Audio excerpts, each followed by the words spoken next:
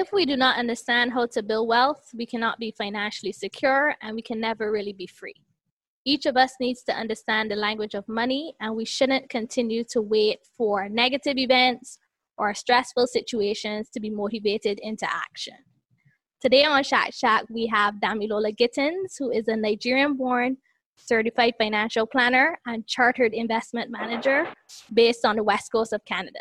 She's an advocate for financial planning and education, and she's also passionate about empowering women to take charge of their finances and their futures. Welcome, Damilola, and thanks for joining us. Thank you so much for having me. So recently, I've been discussing the fact that there seems to be, insufficient financial education in many homes and in schools. So I'm curious as to what was your own experience of learning money management and personal finance, if it was something that you learned at home. Oh man, how did it all start? To be honest, talking about finances at home wasn't really a thing. The most I heard about finances or money at home would be arguments between my parents. That's interesting. Right? I'm sure everyone can relate to that It's in true, some it's true. way. Yeah. But my parents will argue, and I always used to think, I don't want that to be me when I grow up. But I never really asked any questions. So my journey actually began in university, taking a course on money and banking. And when I took that course, it sort of opened my mind to how else we could relate to money. And then through my work experiences, I learned more about credit, for instance, which was so foreign, especially coming from Nigeria to Canada. And that's truly how it began. I just kept learning and learning and learning as much as I could. Okay, so I guess it was more in a formal setting than necessarily like at home. Okay.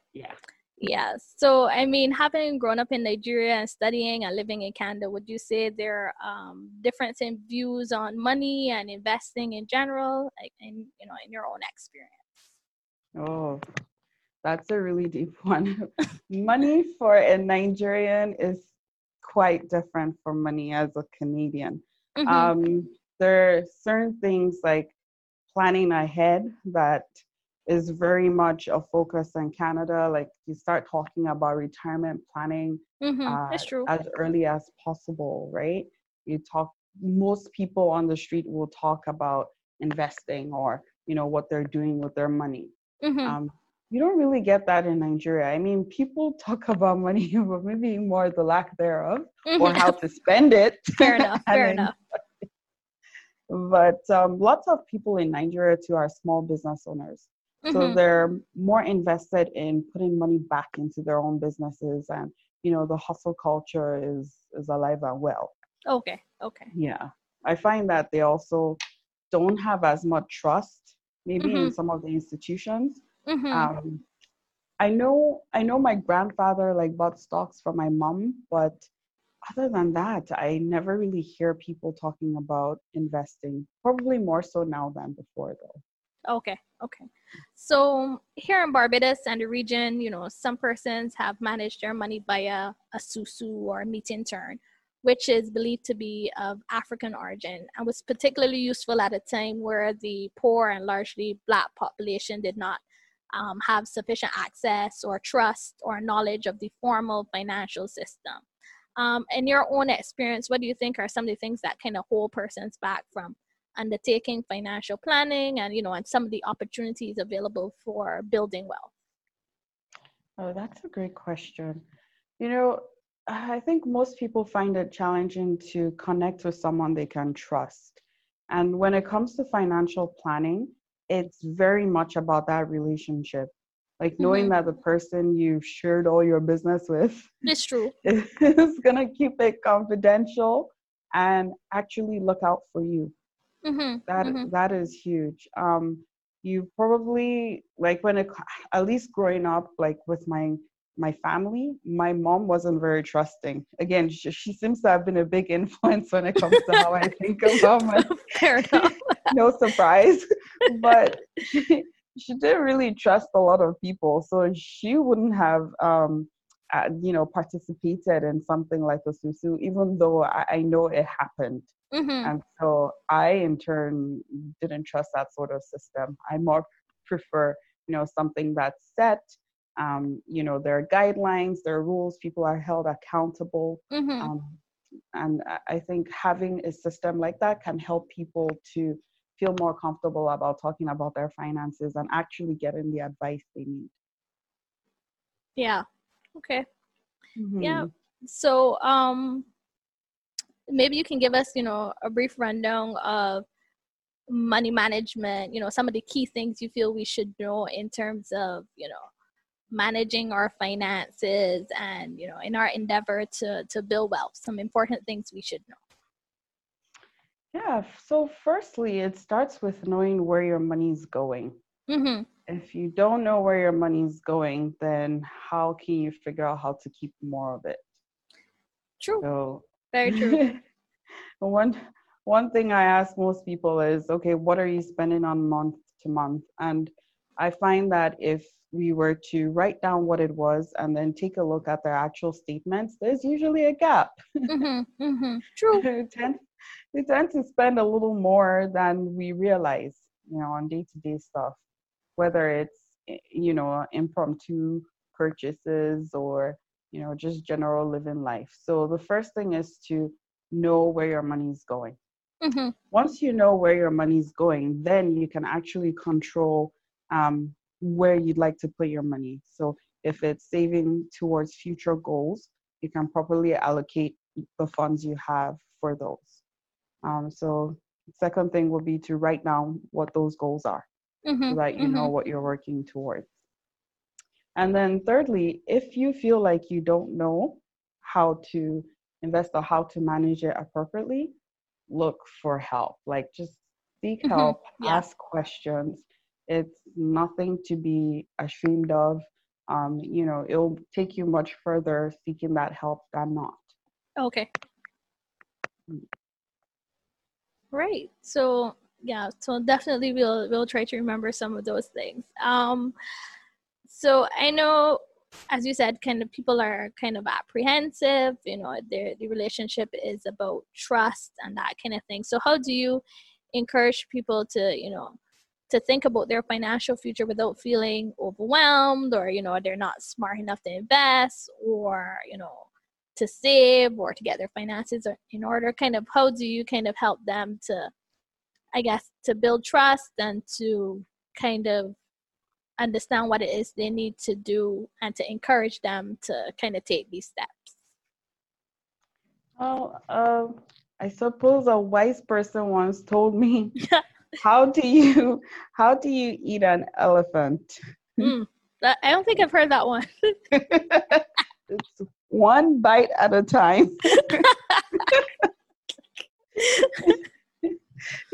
So the key to not getting overwhelmed is taking it one step at a time, essentially. Mm-hmm. Starting with just writing down what your goals are, knowing how much you have left over every month to actually allocate towards those goals. Don't put too much pressure on yourself. Like, give yourself enough time to actually achieve those goals in a Mm-hmm. way that's True. balanced. Yeah, I think balance is key when it comes to finances, because once we start putting a lot of pressure, or we're comparing ourselves to other people who might be in very different places, Mm-hmm. then all these factors start to produce emotions that aren't helpful towards achieving our goals. Okay. And yeah, money isn't just about the numbers too. It's so very much about the emotions.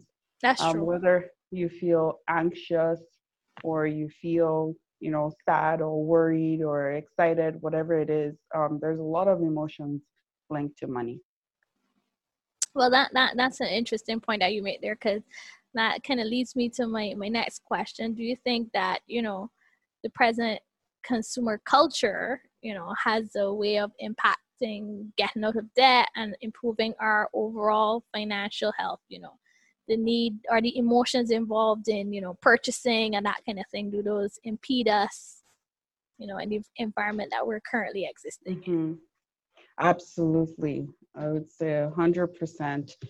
This culture we're in doesn't encourage delayed gratification, right? We Mm-hmm. get everything instantly. You walk into a store, everything's there. If it's not there, it's on Amazon or it's somewhere where you can get it as quickly as possible. Yeah. So I truly feel that because of that lack of delayed gratification, that muscle, like we haven't really trained that muscle, you're Mm-hmm. more Mm-hmm. likely to look towards, say, debt or credit to supplement your lifestyle when that really shouldn't be the case. Right. You should be able to plan ahead for big purchases. Actually say, okay, do I need a new iPhone? If I do, how much is it? How many months is it going to take to save enough to buy it? All those Mm-hmm. questions. Yeah. So if we were able to actually take a step back and ask a few questions before like big purchases or most purchases, I think it would help to reduce that, go, consume, consume, consume, and really help us be more intentional with our Yeah. spending. Okay. Yeah, that makes Mhm. sense. So, have you found that there is a financial management or financial capability gap between men and women? I know a lot of the work you do is with women, helping them to manage their expenses and to build wealth. Why is this so important? It's really, really important to me because while technically we don't have a capability gap, like there's Mm-hmm. no real difference between men and women, the difference comes in things like us as women not earning as much as men for the same role, same job, Mm-hmm. right? So that impacts our disposable income. And I've realized that there are a lot of challenges that we face in Mm-hmm. terms of it's not a thing of the past yet. True. So that often means that as women, compared to a male um, in the same position, same company, we tend to make less. Because of that, we don't have as much money to put away.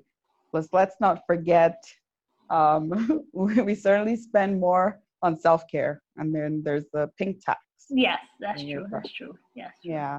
So there's that. And oftentimes women take time out of working to care for family members, whether it's their children, like going on mat leave, or maybe a parent or, an elderly person in their Mm-hmm. Mm-hmm. family. Yeah. Most times it falls on women. I wonder why that is. That's true. That's probably a discussion for another podcast. Yeah, for sure. That's a full thing on its own. So that's another reason why we tend to have less income, less to put away. Also, when it comes to investing, I find that women tend to be a bit more on the conservative side than Mm-hmm. men. We're less likely to take risk, and that can impact the returns we get on our investment. Yeah. So I tend to coach a lot of women through that to help them actually feel more comfortable taking risks so that their Mm-hmm. money can grow. And once we've got a plan in place, though, women tend to follow a disciplined strategy more so than men. So, Okay. Okay. So I guess it's what a trade-off between the two. yeah. So we're good long term. We're very good long term as long as we stick to the strategy and we're able to invest appropriately. Okay. Yeah. And in terms of, women's lifespans, how, sometimes we tend to Mm. live longer than men. So is Yes. that also impact our investments or how we manage those investments? Yes, it certainly does. That's a great question. So, um, facts do show that women outlive men or tend to live longer than men, which means that we also need a lot more money to last us through our lifetime. Most women also end up having to take on, managing the household finances, especially Mm-hmm. later in life. And Mm-hmm. Mm-hmm. sometimes that can be daunting because chances are they've never done that before. And all Yeah. of a sudden, they're left to look after the finances, and they're trying to figure out how best to do that. Okay. So we now have access to, so much technology than ever before. Do you think that like finance apps have a role to play in helping people better manage their relationships with money? Yeah, absolutely. Like that can help with the education aspect of it. Okay. There are lots of tools out there. There are, courses you could take with apps, especially for banking, for instance, that gives you ease of access. So you know what's going on with your money all the time. Yeah, Right? that's true. Yeah. Once you have that visibility, like you know what's going on, I feel it's not as much of a taboo subject because it's there. It's easy for you to just tap into it, see what's going on, make adjustments if you need to. So it can definitely help us to be better with our money. There are lots of blogs as well on money management. There's just so much information that I think having that access to information helps. Okay. I guess in line with, new ways of thinking and, what are your thoughts on the FIRE movement, which, as you know, stands for Financial Independence, Retire Early, which all sounds very appealing to me, I have to say. It sounds appealing to everyone. Retire early. Well, there are a few pros and cons for sure. So let's start with the good stuff. Like, I like that it gets people thinking about increasing that gap between income and expenses, because that is like the secret sauce for being able to do things financially. The more you can reduce how much you're spending, the more you have to save, right? Yeah. In some instances, you might have to start a side hustle, or maybe you have a passion project you'd like to begin that could make you an income. That's great. Like, it's nice to have supplemental income. But I find it's easiest to control your expenses. Yeah. Of course, when you live in countries or places where the cost of living or the standard of living is high, that might get harder and harder to achieve. Right? True. For sure. In Vancouver, it's expensive. It's expensive to like pay rent, food, all these things. It really does cost a lot. So it might not always be feasible to significantly reduce expenses. I think we can identify with that in Barbados as well. Yeah. So I also like that with that people start thinking about investing. Like there's a focus on how can I make my money work for me. Right? And we need to have that mindset if we want to accumulate wealth. Yeah. You have to get every dollar working for you. So those are some of the things I really like about, I guess, the FIRE movement. Cons. I do think it's somewhat unrealistic, especially if your income isn't such that it's significantly higher than your expenses.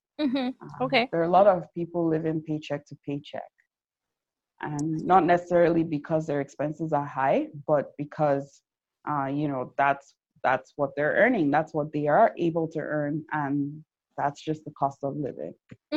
Okay. So it's not accessible to everyone. It can put a lot of pressure on individuals too. It goes back to the idea of comparing yourself to other people, or not being happy where you're at. I'm all about balance and financial well-being. So these are some of the things that popped out. I'm like, oh no, now you're going to be like, I have to get here in like 10 years. And it's absolutely nuts, right? So it really is about balance. You maybe in achieving retirement by age 45, you've given up so much along the way that you're so sad. True.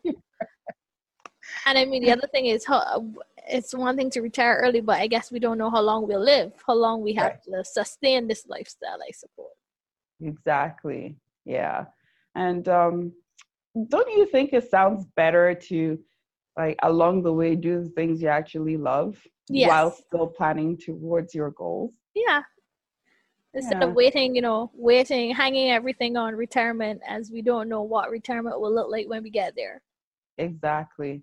I Yeah. just keep having this image of traveling and not actually being able to get in the water because I'm afraid I'm gonna fall over or something. But you think you'll be too old to enjoy it? Yeah. Fair enough. I So, agree. Do what we can now within reason. yeah, It's true. exactly. It's true. Yeah, So, so I think it should be more about balance. It's a good goal to have like financial independence, but remember it means something different to everyone. mhm. And really, financial independence for me might just mean being debt free, which means I don't owe anybody anything, and I have enough to cover my expenses, for the next however many years. But Great. yeah, it's different for everyone. So I know we're clearly living in challenging times, and many people have lost their jobs or have seen their disposable income kind of reduced. What advice do you have, for them with regard to personal finance and investing, especially at a time where markets and I guess the whole world really is quite volatile? Yeah, we've seen quite a lot of volatility, honestly, in the last, 3 months or so. Mm-hmm. Mm-hmm. Um, you know, most of it comes down to managing your expenses.